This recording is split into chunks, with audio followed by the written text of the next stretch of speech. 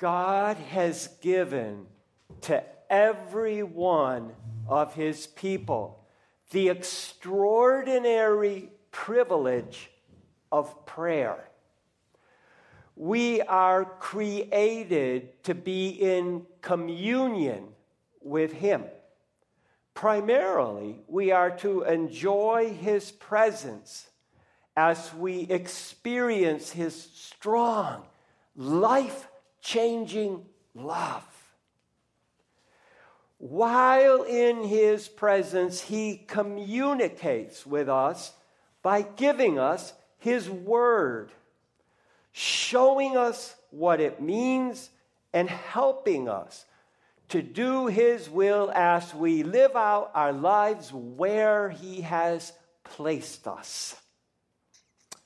Finally, as we see things or hear things that stir our hearts, we may talk to him about them. We can ask him to do anything that agrees with the words he has spoken to us, and we can be assured he will always answer according to his perfect character. Now, we see this illustrated in our passages this morning.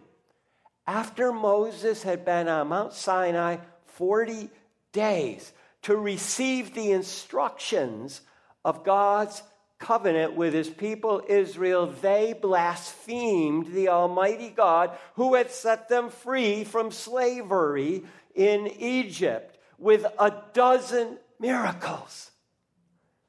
They urged Aaron to create an idolatrous god in the image of a calf, and then they worshiped the work of Aaron's hands as their savior.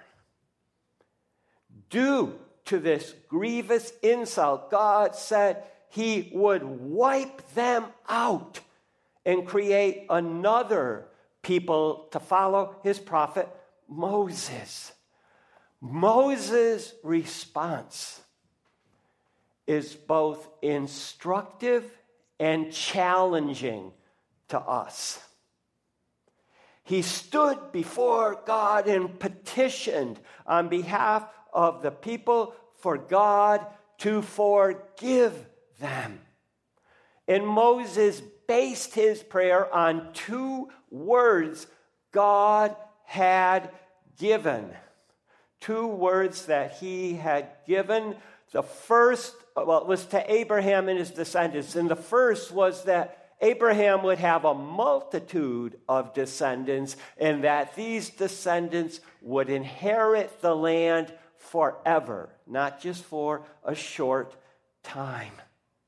It was an eternal inheritance. And as a result of this petitionary prayer, God was moved to compassion, and he did not destroy his people. And here's something I had to relearn this week. Hear me, this is important. This is God's will. Prayer in accordance with God's word can and does change things. Change things. Now let's learn from the details. In our passage in Exodus 32, there's 2 parts. The first part is the people break the first 2 commandments, enabled by Aaron's willful work. And Yahweh says he will destroy Moses' corrupt people.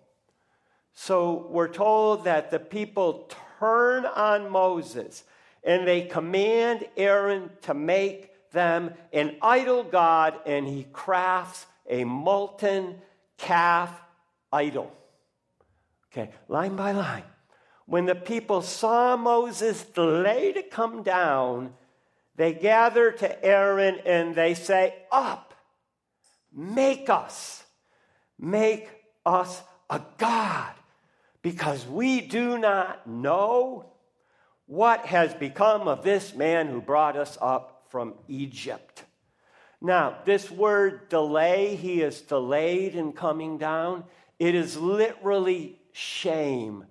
And what Scripture is telling us by this is Moses should be ashamed of himself for hanging around with God. And then they ask Aaron to break God's second word of commandment and make an idol. So Aaron then asks them to bring their gold jewelry, which they do.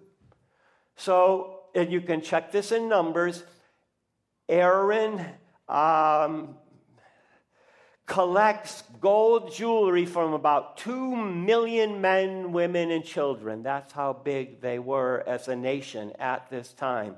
And then we're told he fashioned the gold with an engraving tool and made a calf from the melted gold. And they say, "This is your God who brought you up from Egypt." Now, this word fashioned is interesting. There's a parallel word in Scripture that has to do with creation. It's what God did after the earth was formed, and from the earth, he created all of life. Isaiah also uses this word, and Jeremiah observes a potter creating beautiful things with his hand. This word has almost the opposite meaning. Okay, we can create out of love and joy for who God is. But if you ever been given a task to do something and you just go, I don't want to. Well, the implication of this is that this is creation with hostility. And so I don't really have place to answer this question, but I couldn't help but ask. Maybe deep down inside, Aaron knew what he was doing was wrong. Now, the fact that he made this idol, there's irony all over Scripture. Aaron's name means light bringer, and he's doing a deed of darkness at this time. What a contradiction. And then they break God's first word of commandment by saying, "This is your God. You shall have no other gods before me." They certainly are right now. Well, Aaron saw what they are doing, and adding fuel to the fire, he built an altar before this calf idol. Then he called a feast to Yahweh tomorrow. And they rose up early, and they offered burnt offerings and peace offerings. But then they sat to eat and drink. King James said play. Another translation would be sport. So what's going on here? Having started real bad by building an altar to this false god, he tries to turn them to Yahweh. He said, we'll have a legitimate feast to Yahweh. But as Jesus would later say, no one can serve two masters. You're all in with the one or you're all in with the other. You can't straddle the middle. But the next morning they get up and they make proper offerings. Burnt offerings and peace offerings are pleasing to God, but then they eat and drink and sport. And this is plain and simple debauched revelry. Let me take this word sport, and I'll give you some examples from the book of Genesis. We're told that after the servant of Abraham brought Rebekah back to be Isaac's wife, they then, on their honeymoon, sported. We're also told that the wife of Potiphar accused Joseph. He said, this Hebrew was brought in here and he tried to make sport of me. So we know what's going on here. This is a drunken, carousing orgy. They're totally out of control. And this very same behavior was condemned by the Apostle Paul in his letter to the Galatians. So, after this news, Yahweh then commands Moses to go down because Moses' people are corrupt and they have turned from the way he commanded them, so he will destroy them. Yahweh spoke to Moses, go down because your people have corrupted themselves. Now, again, here, this could be comical if it wasn't so tragic. Yahweh brought them out of Egypt. That's clear. Everybody knows that. And he did it by Moses, but now he's putting these people on Moses. They've disobeyed me. All people are sinners. You're a person. They're yours, Moses. They're nothing like me. And he says that because they are spoiled and ruined by this action, they will be destroyed. He says they've quickly turned away from the way I commanded them and have worshipped and sacrificed to the molten calf they made for themselves, saying, this God saved them. In other words, they have departed from the way that Yahweh had just given to Moses on Mount Sinai. And they are worshiping an idol. He accuses them of idol worship. And because Aaron is their leader and he joined in with them, we realize and we learn that even leaders can fall into idolatry along with the people. And he says, I've seen these people. Behold, they are stiff-necked. Now leave me, and my wrath will burn against them. I'll consume them and make you a great nation. Stiff-necked. I love the way the King James Version renders this word. They are so stubborn, they do not bow their necks or heads in worship to the true God, Yahweh. And so he says they will be consumed. They will be destroyed to death. And then he will start over. You know, God is very much of a forgiving God, but let us never forget, idolatry deserves destruction. Thank God we don't always have to get what we deserve. And now comes part 2, and this is what struck me on Tuesday night. Moses interceded with Yahweh to remember the words of inheritance he spoke to their ancestors, and Yahweh was moved with compassion. So Moses prays that Yahweh would not kill his people to whom he had spoken gracious words. Then Moses beseeched Yahweh his God, why will your anger burn against your people, whom you have brought forth from Egypt in great power with a mighty hand? Beseech, this is begging, intercessory prayer. Your people, I love this because now Moses rightly gives God's people back to him. They're your people. He continues his speaking to God. He says, and why would the Egyptian, when he says your great power and everything, this is a very important question. Why would Yahweh be angry enough to destroy the very people he saved by his miraculous grace? We understand there's two sides to God, but Moses now is petitioning, why would you destroy the ones you saved? Because why will the Egyptians then say, in evil he brought them out here to kill them on the mountains and consume them, destroy them from the face of the earth. Moses is now concerned that a pagan nation would misunderstand his behavior. Turn away from your burning anger. Have compassion over this evil intended for your people.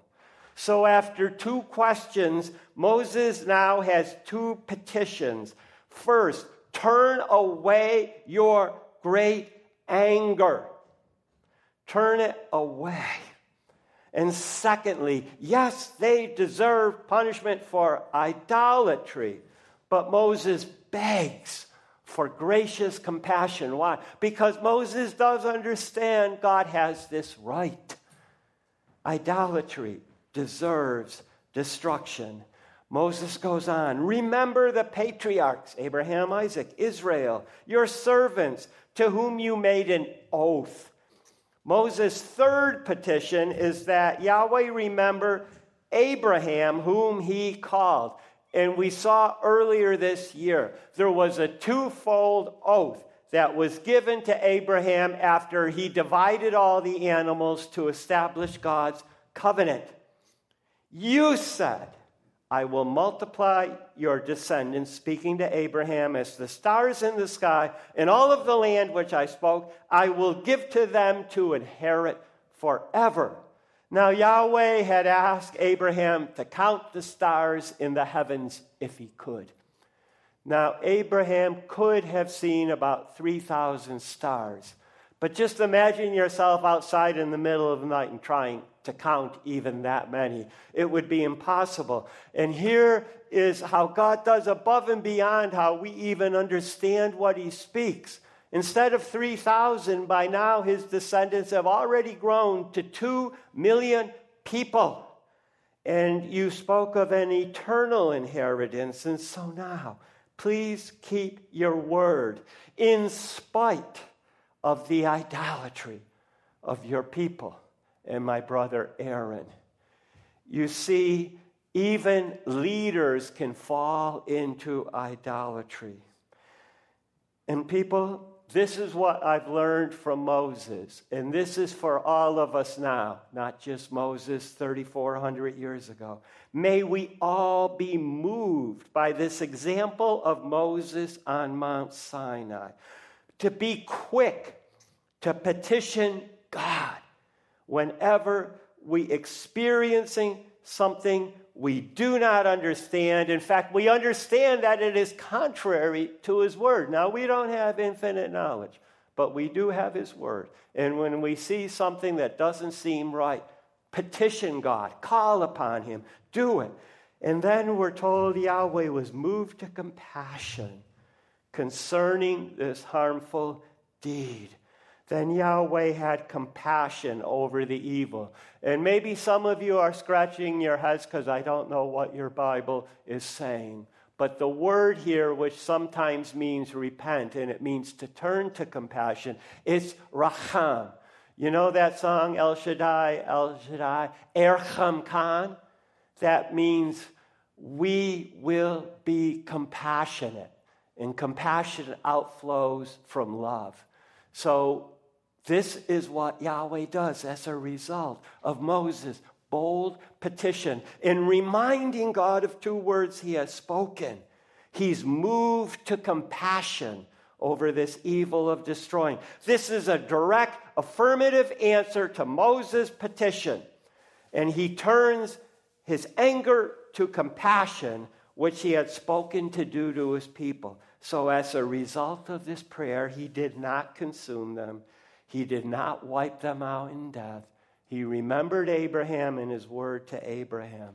Now let's go forward to the gospel. And I have a lot to say about this one verse. It starts with the Messiah's example of praying in love for sinners. But he did that so that we too may be like him and pray similar prayers. So now let's look at Messiah's example, teaching, and his actions.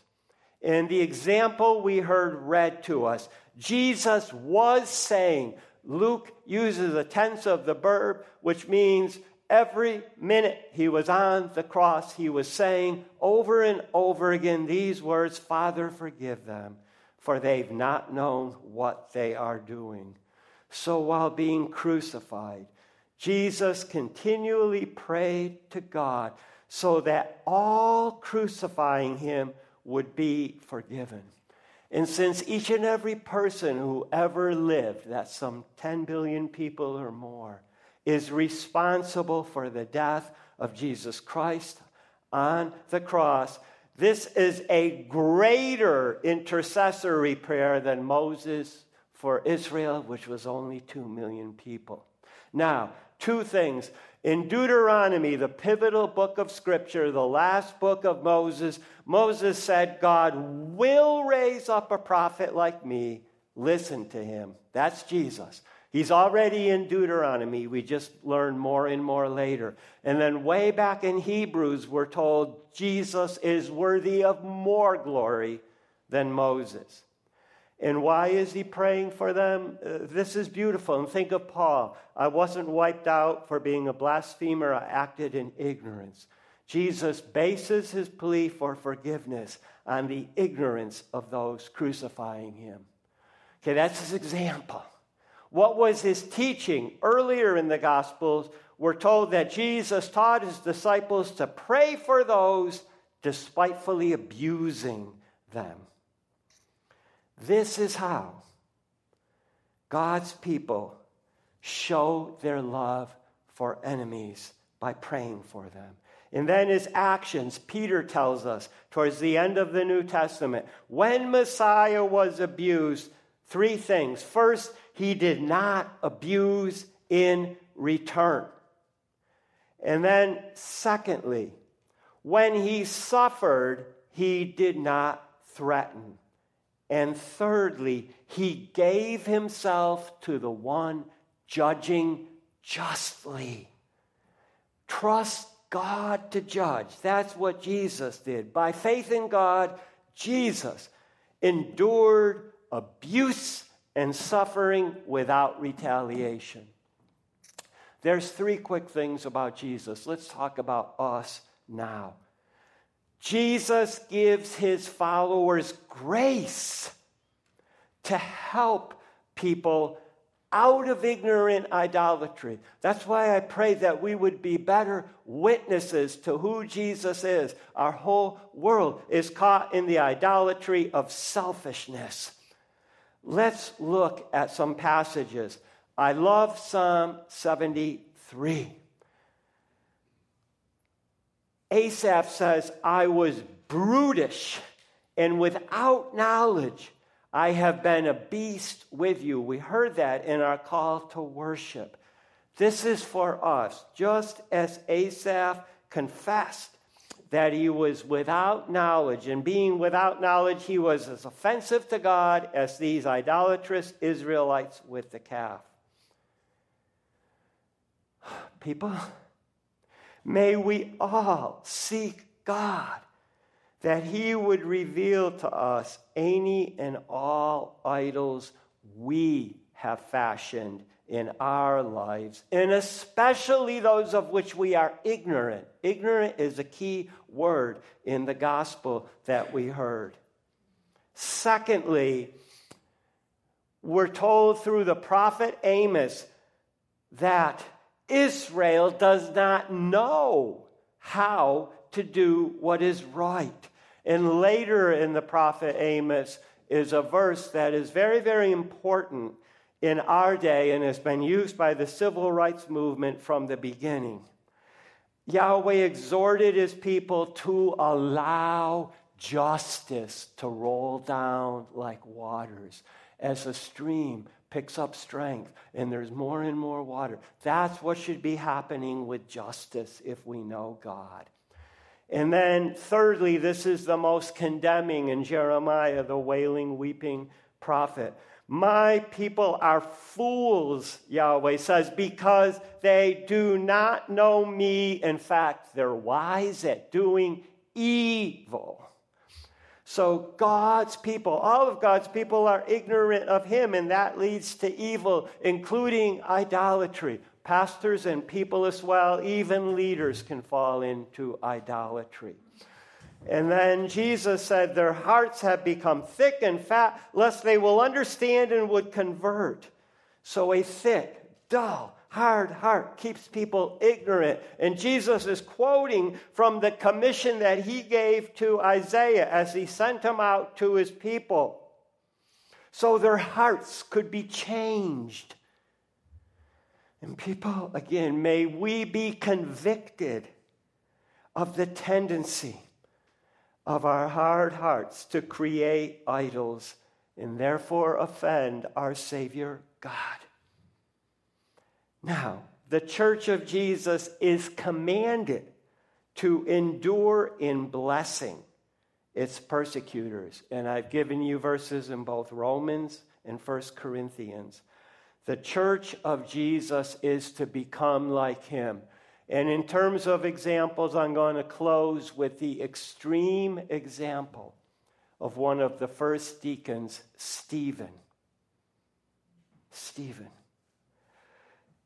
Do you remember that as he was stoned, it said he cried on his knees? Talk about an intercessory prayer. Lord, do not put on them this sin. Okay, now the apostles by this time, even though nothing was written down, had taught all the people all that Jesus did. And it's one of the first deacons Stephen would have heard of Christ's prayer, that his killers be forgiven. And so Stephen died as his Savior died, praying that his sinners would be forgiven. So here's the bottom line, people. We can become like Christ when we are in him and filled with the Holy Spirit, because he is the great high priest who gives mercy and grace so that we can come boldly to his throne. I've given you a sound outline for how we should be praying in accordance with God's will. So to wrap up what we learned this morning, Yahweh was determined to destroy his people after they urged Aaron to create a calf idol which they worshipped instead of God. But when Moses interceded on behalf of the people, the covenant God, Yahweh, is moved to compassion. And then 1,500 years later, Yahweh's Son prays for his Father to forgive all the people who were killing him out of ignorance. You see, in our ignorance, it's possible for all of us, even leaders, to go into idolatry. And because of this, we need communion with Jesus.